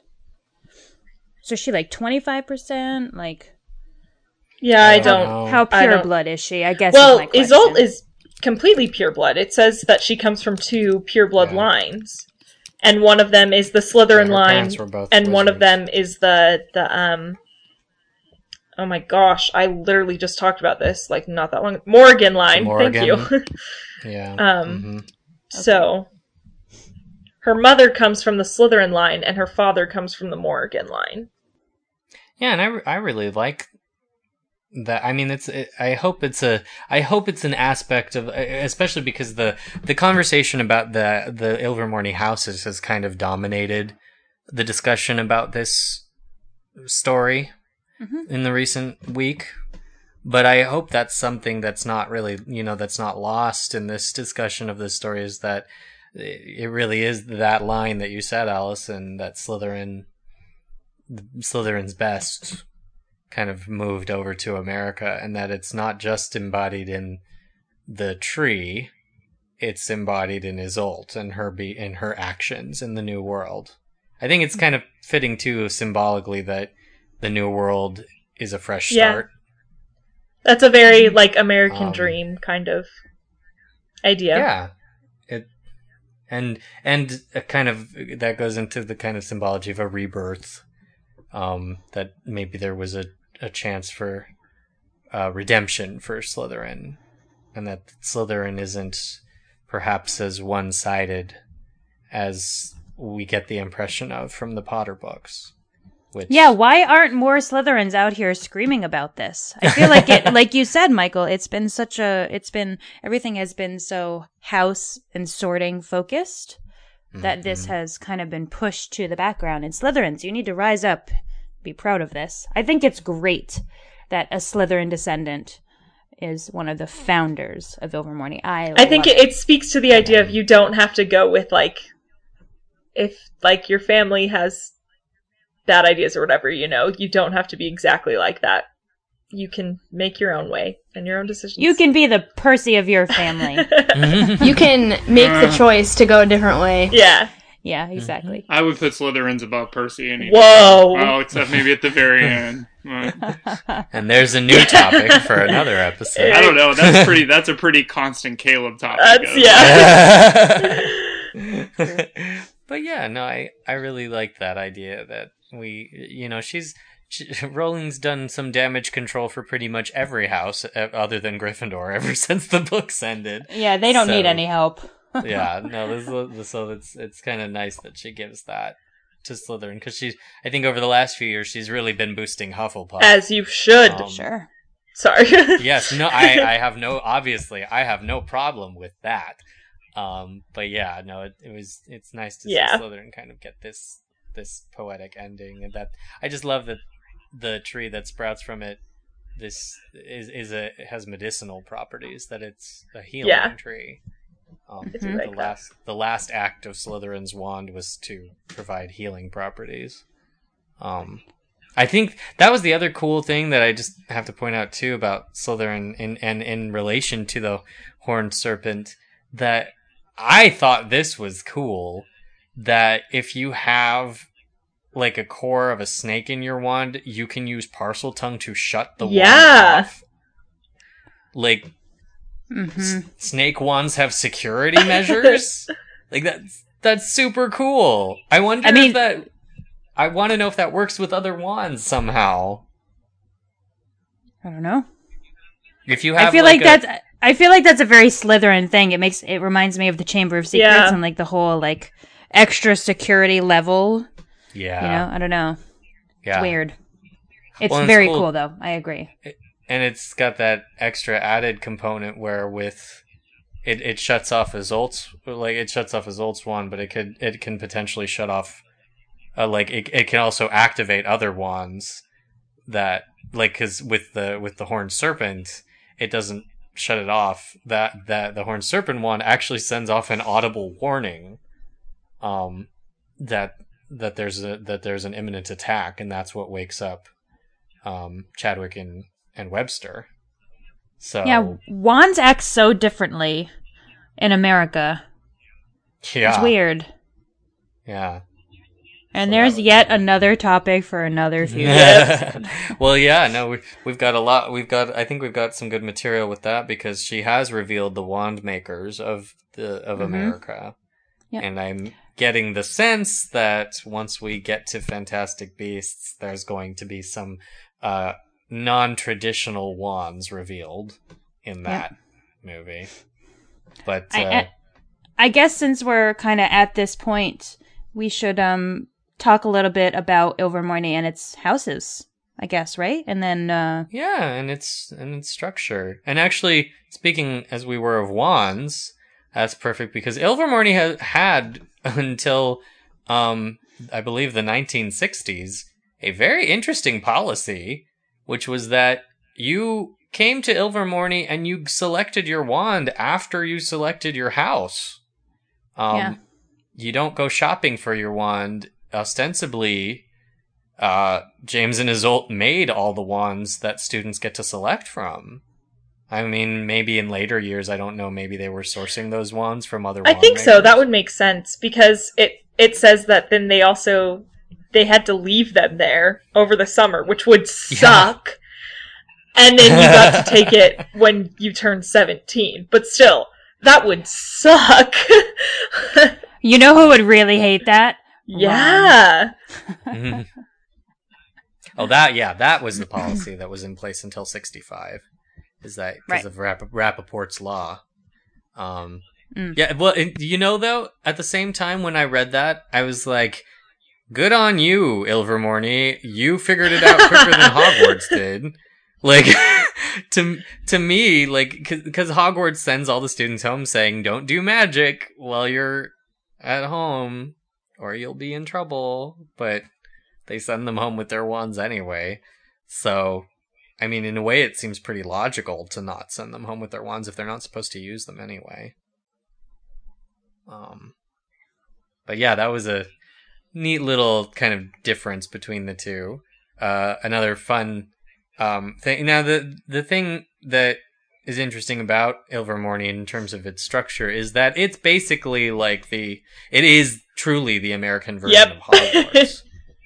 Which although makes sense, because Isolt grew up hearing about Hogwarts and how it was structured and how it worked and everything about it.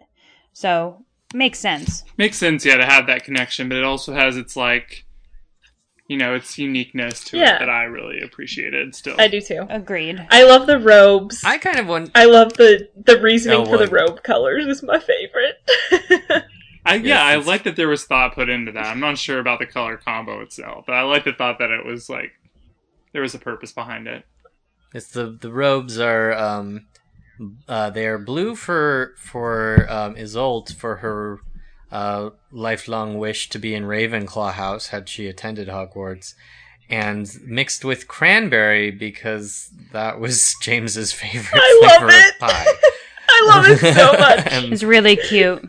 I think that's lovely in terms of just kind of it's that wonderful sentimental humor that Rowling is really good at. Mm-hmm. Like, it's funny, but it's also very sweet because James's contributions to the school are kind of lovably mundane. Like, they just come from the most commonplace things, or basically the first thing that pops into his head. It also it reminds me of Thanksgiving because you always have cranberry sauce at Thanksgiving, and they were like kind of like the pilgrims of the Wizarding World. That's So a pilgrim thing, isn't it? yeah, that's exactly what I thought. I love it. I thought too this was a good time to have a brief chat about the Gordian knot, which I looked up and I thought was really interesting because it's something that I had definitely never heard of before. But it is a legend that's associated with Alexander the Great, and it is often used as a metaphor for a problem that is impossible, a disentangling of the impossible knot. It's not solved easily by loopholes, or it's referred to in the sense of thinking outside the box, or, quote, cutting the Gordian knot, which I think speaks a lot to her ancestry and where she's coming from and how she's completely kind of flipped, where her ancestors may have wanted her to go. I like it. I thought was cool. Yeah. Yeah, I thought it was funny too, because the idea too, I think with Alexander the Great, as far as his story with the Gordian knot, is that it's solved by just cheating. Like, that's the only way to... You have to cheat to solve it. You can't actually... you can't undo it. You have to clip it or snip it to get it to undo itself. I don't really know what that means in terms of story. Maybe it's just that... Maybe that's represented by the Deus Ex Machina of the Horned Serpent. Or I don't know. Maybe with... Gormley exploding. or with William just showing up because she randomly screams her father's name when she's about to die. Yeah. So maybe those are the cheats in the story that are acknowledged by the knot. But you see it a lot in the video, but it's kind of implied through the video and through the writing that the knot kind of is all over the place in the imagery. It's kind of like a hidden Mickey, but all over Ilvermorny. They put it in all of their artwork. I love that parallel. That's hilarious. hidden knots. Hidden knot. Yeah. So, because it's interesting too, because you can do that knot, in a kind of very simplified version, or you can have a much larger, elaborate version of the knot. The one that's the video shows Isolt with a very simplified version of the knot as her necklace. But the Ilvermorny crest has a more elaborate knot, and there's kind of a mix of it all throughout the imagery of the school. So, but I do like that Rowling really looked to a lot of strong Irish mythology imagery, in her stuff with Isolt. It's not just kind of here and there. It's very, very much threaded through her story. Yeah. Does she have any Irish in her? I don't know. I don't either. Did anyone... I guess nobody then has seen her. Who do you Nope. think to our episode? Yeah, me either. Okay. It's okay. We can't all be perfect. It's fine. Someone listening they'll tell us. I'm sure, yeah. I couldn't help thinking too, as you guys were discussing kind of the the idea of the house being the houses and the structure being so based on Hogwarts. I had wondered too, because some fans had kind of bemoaned that there weren't more differences between Ilvermorny and Hogwarts, and that since it was so intrinsically tied to Hogwarts, that some people were kind of complaining that it didn't really have its own identity in some ways. But, and we'll get into this just a little bit with the houses. We're not going to touch on it completely, but we'll touch on it just a tad. But I had also kind of wondered too if this wasn't, in addition to being a clever way to tie it back to the Harry Potter story, at the same time, maybe this also wasn't kind of just a bone to the American fans by saying, I know you want to go to Hogwarts so badly, so I'm going to give you your version of Hogwarts, and it's basically going to be and I think it works with, like, American history, though, too, and, like, the founding of America, we set up a lot of our institutions based off of British institutions, because that's who was in charge.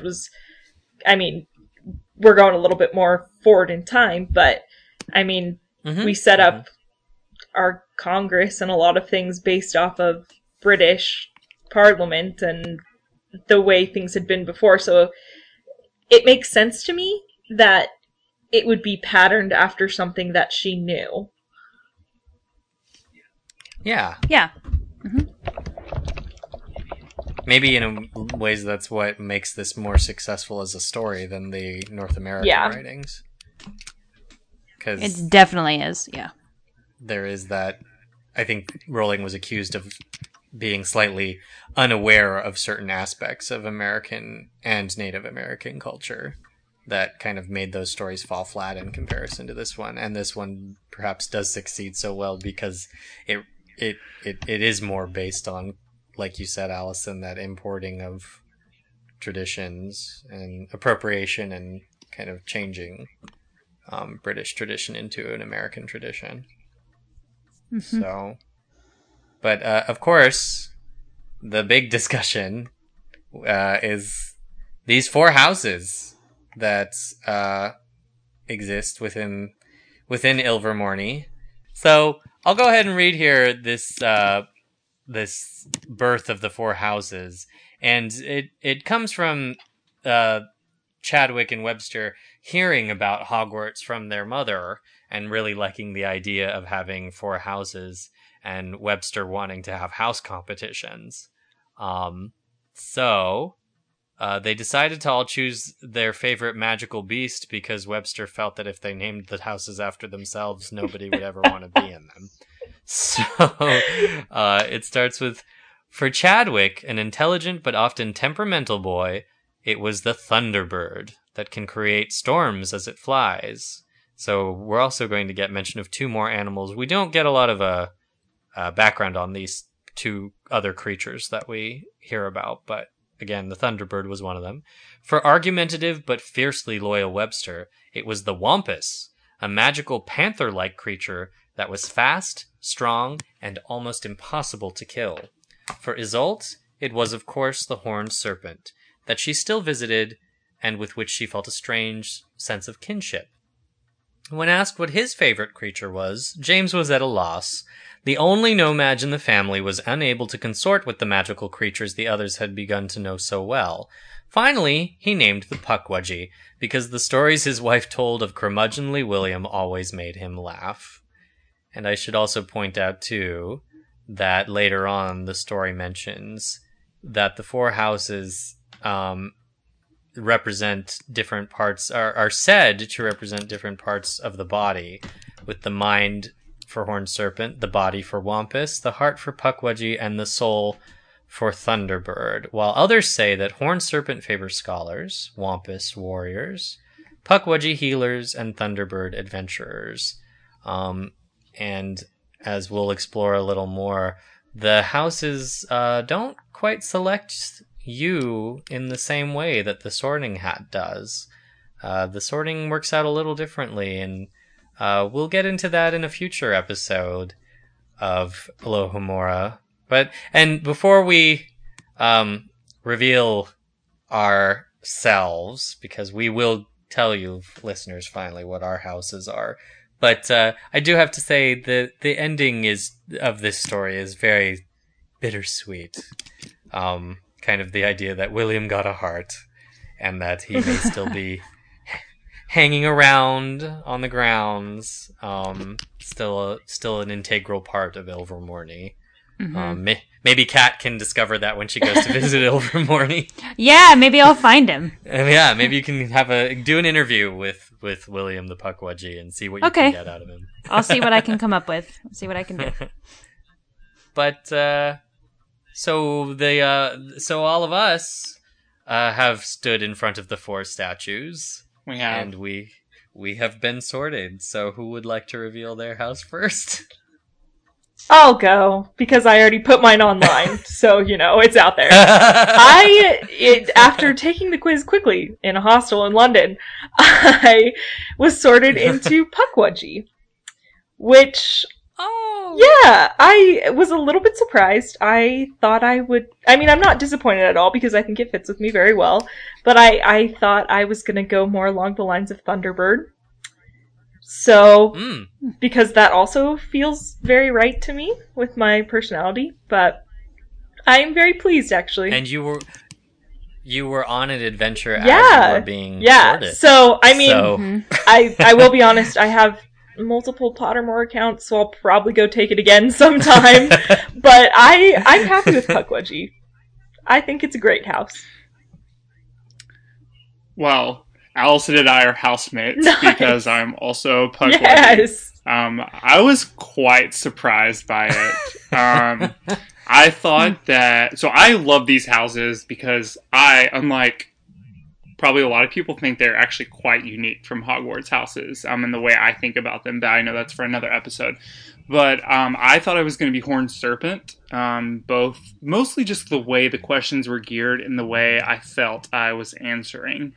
I was very surprised, and I had to think about this for a long time if I was accepting of this, but I'm actually really, like Allison said, very happy about it. I think it fits me very well. It's interesting to sort yourself as an adult versus self-sorting yourself long ago when the books first started. I think that changes a lot of things.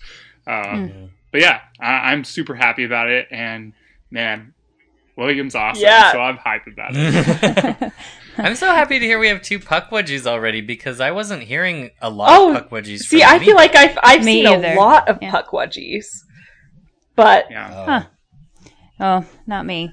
I took the quiz before I read anything because I didn't want my questions to be skewed in any way, my answers to be skewed in any way. So I took that first, and I ended up in Thunderbird. Nice. Which I did not expect whatsoever. I also expected to be in Horned Serpent. However, I'm okay with Thunderbird. It's fine. I'm definitely an adventurer. I travel a ton, and I love to just explore. I don't know how much I connect with the soul, but I'll take it. It's fine. Thunderbird. It's cool. It relates to Ravenclaw. They're both birds. They fly. Yeah, you still get to go, caw. Yeah, I do, right?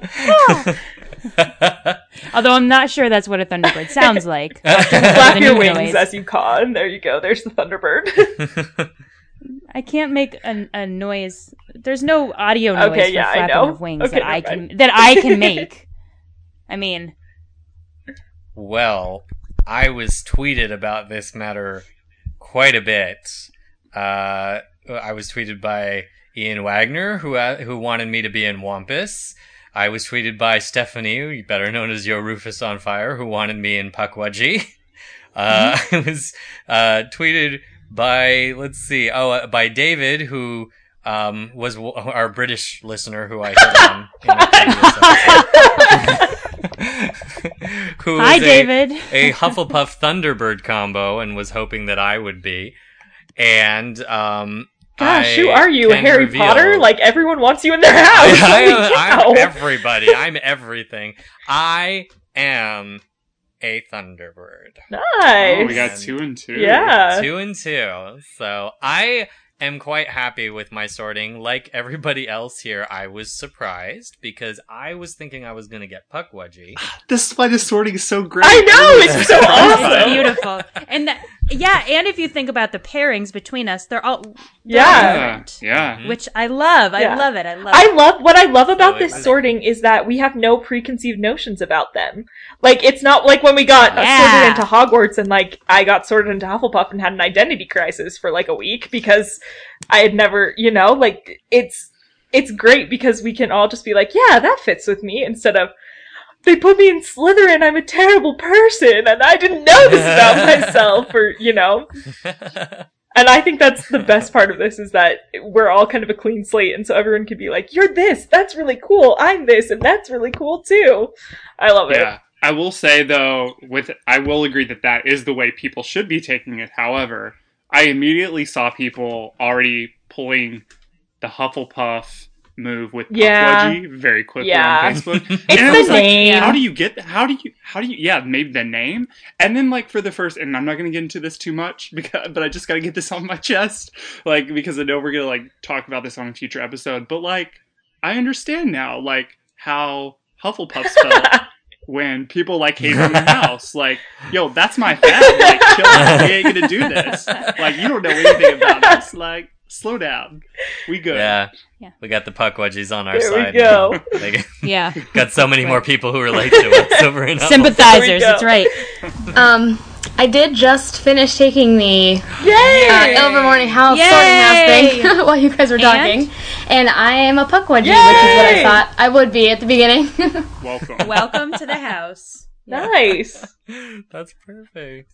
I had, after I got sorted, the next night I read it to Leandra and sorted her, and she also joined Thunderbird with me, which we were very happy about since we're both in Hufflepuff. So we were both Hufflepuff Thunderbird combos, and actually, since we didn't think, even though we know Cat uses caca for Ravenclaw, we decided that since Thunderbirds make storms wherever they go, for Thunderbird we go like, so that's okay. I can do that. That's our Thunderbird sound. I don't think I can make that noise, Michael. Make you can't make the of the thunder. No, I'll practice. Yeah, it's more of that kind of. I'm looking because we did a poll on the MuggleNet Twitter, and let's see, we had just over 2,000 votes within just a couple hours, and 11% were Wampus, 41% Thunderbird, 21% Horned Serpent, and 27% Puckwudgie. No, that's about what I've seen. It's pretty representative. Same. Mm-hmm. Yeah. So Thunderbird is like, okay, and we're not going to compare these, and we're not going to talk about it, but it's like episode. the Gryffindor. Yeah, and I had a big crisis. We'll get there, because, like, sorry, I can't, okay, we can't talk about it. Move on. Next time. It's going to start. We'll save it for another episode. That will come later down the line, because now we can do that with topic episodes. Right, exactly. Yep. And I feel like we did a pretty good job on our first one here. Yeah. Guys. I think that's really, like, what we wanted to tackle, isn't it? We got to... I think so. Sarah, how did we do? I thought it was pretty good. I enjoyed it. She's like, same kind of. You'll barely pass. We'll let you go with that. Right. That's good. She doesn't want to give us an A+ right off the bat. She wants to leave room for improvement, right? Right. I feel like it's very interesting though, because I feel like when you're discussing a book chapter, you tend to go more in chronological order, where with some of these topics, there's not exactly a chronological order to go by, so it's a lot different to talk about. I think future topics will be different because we kind of did have a story to go through, whereas other topics it will be like very point-based, kind of like we did toward the end of the reread. Well, we're excited to hear what the listeners have to say about it. So guys, definitely give us feedback, please, because we want to grow with you and give you the show that you want. So let us know what you think, please. Absolutely. And we want to formally thank Sarah for joining us for this first episode in this new format. Sarah, it was really great to have you. Thanks so much for contributing and getting into this new way of things with us. Thanks. I had a lot of fun, and it was great to talk to you guys. And she got sorted Yeah, and everything. I did. I know. We have a You're good welcome. time here. And if you want to come join us on our good time fun show that we do cool stuff with, go submit a topic, because that's a good way to get on the show. Because if you have a topic you really want to discuss, we want to discuss it with you. So go on over to our main site. Up at the top, there's going to be a topic submit button, and you can just click on that. So go give us all of the things you want to talk about, because there's so much to talk about. Yeah, if you want to, listeners, if you want to talk about Ilvermorny, just because we did this episode on Ilvermorny, that is hardly the end of that topic on Alohomora. So if you want to specifically talk about it, let us know, because you're more likely to get put on a show about a specific topic if that's what you tell us you would like to be on. Yes. And if you do get put on a show, all you need is a set of basic headphones with a microphone, like you would get from Apple. Nothing fancy, and we look forward to talking to you, because that's the best part of this show, is when we get to chat with you. And you can chat with us at any time over on Twitter at AlohomoraMN, Facebook.com/OpenTheDumbledore. Our website, of course, is alohomora.mugglenet.com. And don't forget that you can always send us an owl to Audioboom. Click over to alohomora.mugglenet.com. Keep your message under 60 seconds, and you might hear yourself on the show. And just so you guys know, actually, we are not renewing our phone number. 206-GO-ALBUS is going away. So don't call 206-462-5287 anymore, because it will be gone. So send us an Audioboom if you want to talk to us. It's free. You can do it on your phone. There's an app. It's really easy. Do that.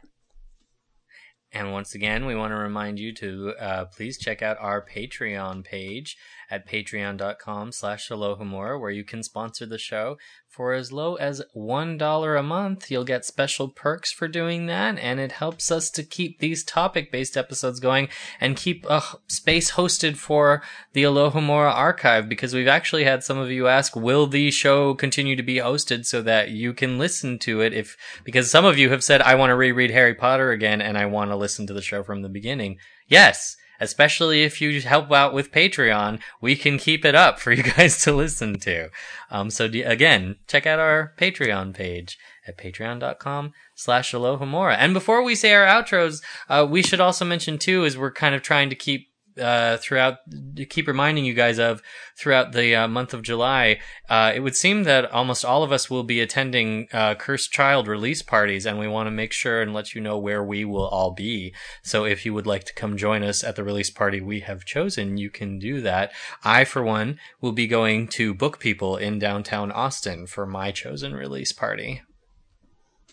Of course you asked me, and I don't remember the name of the bookstore again. Hold on, I gotta look it up. I have already seen it, and so I am very, very, very excited to have that book in my hands, because, guys, I loved it. Loved it. And if you want to see my... Spoiler, no, it's good. It is. It's got a few issues, but the good outweighs the bad. And if you want to see my spoiler-free review of it, I actually posted it on my blog, which is on my Twitter. So go on and look at that, because that was a good time, and I basically just loved it all. But I will be going to the Barnes & Noble in Salt Lake City. Still trying to nail down plans, but that's where I'll be. In the Gateway Mall, I think. I should check that. But I think that's it. Caleb, where are you going? So I will sadly not be attending a party, because I will be on an island in the Caribbean. It's a rough time. If anyone wants to come find me, we could definitely party for Harry Potter at midnight in the Caribbean. Just let me know. We could read it on our iPad or something. So I'm going to be in Boston with, as I mentioned before, senior journalist for MuggleNet, Jessica, at Porter Square Books. So MuggleNet is actually hosting the party there. So come and we will have some fun prizes and some trivia, and you can meet some other MuggleNet staff members as well. So that'll definitely be a good time. Porter Square Books in Boston. And guys, I just have to say I cannot wait until everyone's read it, because this whole episode was torture because I wanted to say so many things that connected to Cursed Child and I couldn't say anything. Hey, don't go there, because that's almost a spoiler. No, it's not. Almost. You have no idea. It is almost a spoiler. She spoiled everything. Why bother reading it? Shush. Young lady. Just so you all know, when we get to that point, I cannot wait to discuss it with everyone. So, well, we have less than a month to go, and we will be doing. We have already said and committed to. We will be doing a read through of Cursed Child and discussing it on the show. Yeah. Oh, thank God. We haven't worked out the details yet, so keep a watch out on our social media. We'll let you know. But that is happening. But for now, it's off to our respective Ilvermorny common rooms for the night. I am Michael Harley. I'm Kat Miller. I'm Caleb Graves. And I'm Allison Sigurd. Thank you for listening to episode 197 of Alohomora. Open the Dumbledore. To Ilvermorny! Yay!